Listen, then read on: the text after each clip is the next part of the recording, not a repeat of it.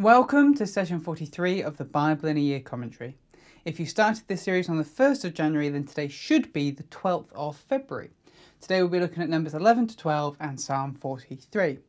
But so far in Numbers we've read as God gave his final instructions to the Israelites to prepare them as they left Sinai. These instructions are carefully gathered together in Numbers to be a retelling of Genesis 1 to 9. An answer to what went wrong before as God begins a new creation with the Israelites. We read as God brought order to the camp just as he brought order to creation. He charged the Levites just as he charged Adam and Eve. We then got a series of seemingly random instructions that target different mistakes humans made in Genesis 3 to 9. From Adam and Eve not repenting, from remaining loyal to God and not adulterous like the women that slept with other divine beings, to avoiding alcohol, which was the mistake that Noah made. From there we got the final preparations, like the final offering to consecrate the tabernacle, the cleansing of the Levites, and instructions for how to follow the cloud of God and guide the people with trumpets. In the midst of this, we got the first time the instructions from God fail in specific contexts. We read how all Israelites must gather to share in Passover, but unclean Israelites had to be outside the camp and able to gather. Rather than twist themselves in knots coming up with a solution, they went back to the source to get an answer, much like we can today.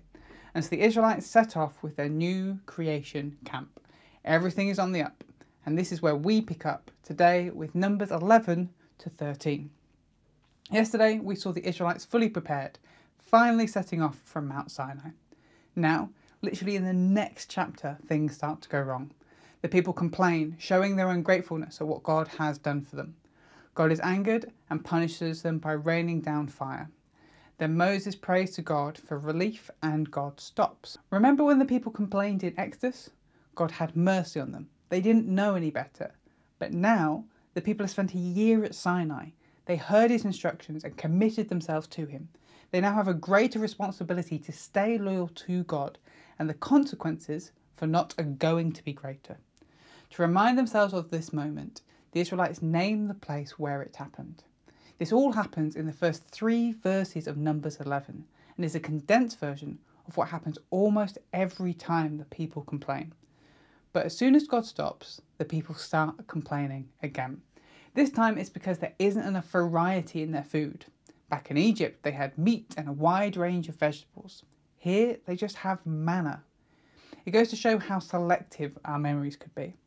The Israelites were beaten and enslaved in Egypt, yet now all they can remember was how good it was to have cucumbers. All this time, the Israelites are showing their lack of faith in and appreciation for God. This time, the pressure of the situation becomes too much for Moses, and he cries out to God to either give him help or kill him. Even as Christians, in church we can focus on the things we don't like and complain, forgetting that God is faithful, but also that our leaders are human and can only do so much. But back to Moses. God gets him to get a team around him of 70 elders who can lead the people with him. He then puts some of his spirit into each of the elders. But God is generous with his spirit and it spills over to 2 more in the camp. At first the people are concerned, but Moses points out that they should all seek to be filled with God's spirit. After that, he turns round and gives the people what they wanted, meat. But he punishes them as well, hitting them with a great plague. But still the people don't learn. This time it's Moses' own family, Aaron and Miriam, that start complaining and challenging Moses. As we'll see, the rebellion of the people affects every area of the nation, from the people right up to the high priest and his sister. Moses, being humble, doesn't fight back, but God defends him. He gives Miriam leprosy to show that he really is for Moses, and then forces her to wait outside the camp for 7 days before he removes it from her. The people are not doing well. As they begin to approach the promised land, Moses sends out some spies to see what the situation is like. Who currently lives there? What are the resources like? 12 spies go out and then come back with their report. The land is flowing with milk and honey. It's a great place to live. The problem is the people there are strong. One spy, Caleb, stands up and encourages everyone, saying they can do it. But the other spies are scared and tell everyone that they can't. What they say is this: there we saw the Nephilim, the sons of Anak who come from the Nephilim, and we seemed to ourselves like grasshoppers, and so we seemed to them. That's Numbers 13 verses 33. If you can remember all the way back to Genesis 6 verses 1 to 4, we saw some spiritual beings, sons of God, sleep with human women, who then gave birth to the Nephilim, giant warrior men. Somehow, these Nephilim survived the flood. Or maybe more spiritual beings came after the flood and made some more. The Bible doesn't specify, but what it says here is that these Nephilim went on to have children of their own. One of them was likely a guy called Anak. And just like over time we saw Abraham become a nation of people, the descendants of Anak have become a nation of people.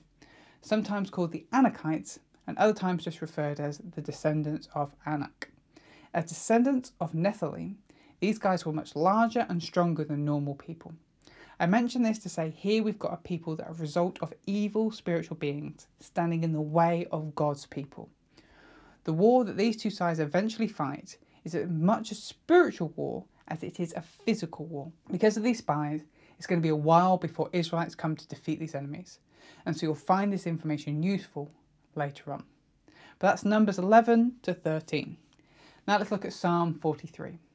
Many believe Psalm 42 and 43 were originally one psalm, as they both share the same refrain. We've mentioned multiple times that biblical lament involves bringing God your complaint and struggles, asking God to intervene, and declaring your trust in God. In Psalm 42, the psalmist shared their struggles and made declarations of trust, but they never asked God to intervene. That request appears here in Psalm 43, and the structure is pretty simple. In verses 1 to 4, we get a pray for deliverance, and then verse 5, we get, "Why are you downcast, my soul?" Having worked through their emotions in Psalm 42, the psalmist is now ready to ask God to break into their situation. They ask God to defend them and protect them from those who would wish them harm. And they also begin to interrogate God. Why is it that God seems so far away? Why is it that the psalmist is suffering at the hands of their enemy? We may feel scared to ask God these kind of big questions, but he would much rather us bring the questions to him than let them sit inside us, chewing away at our faith. The psalmist asks God to send out his light and truth. They are drawing on God's character, asking him to be faithful to who he is. The psalmist's desire to once again be brought into God's presence. That's all they want, to experience the joy that comes from knowing God. So one last time, the psalmist speaks to themselves to encourage themselves to continue to hope in God.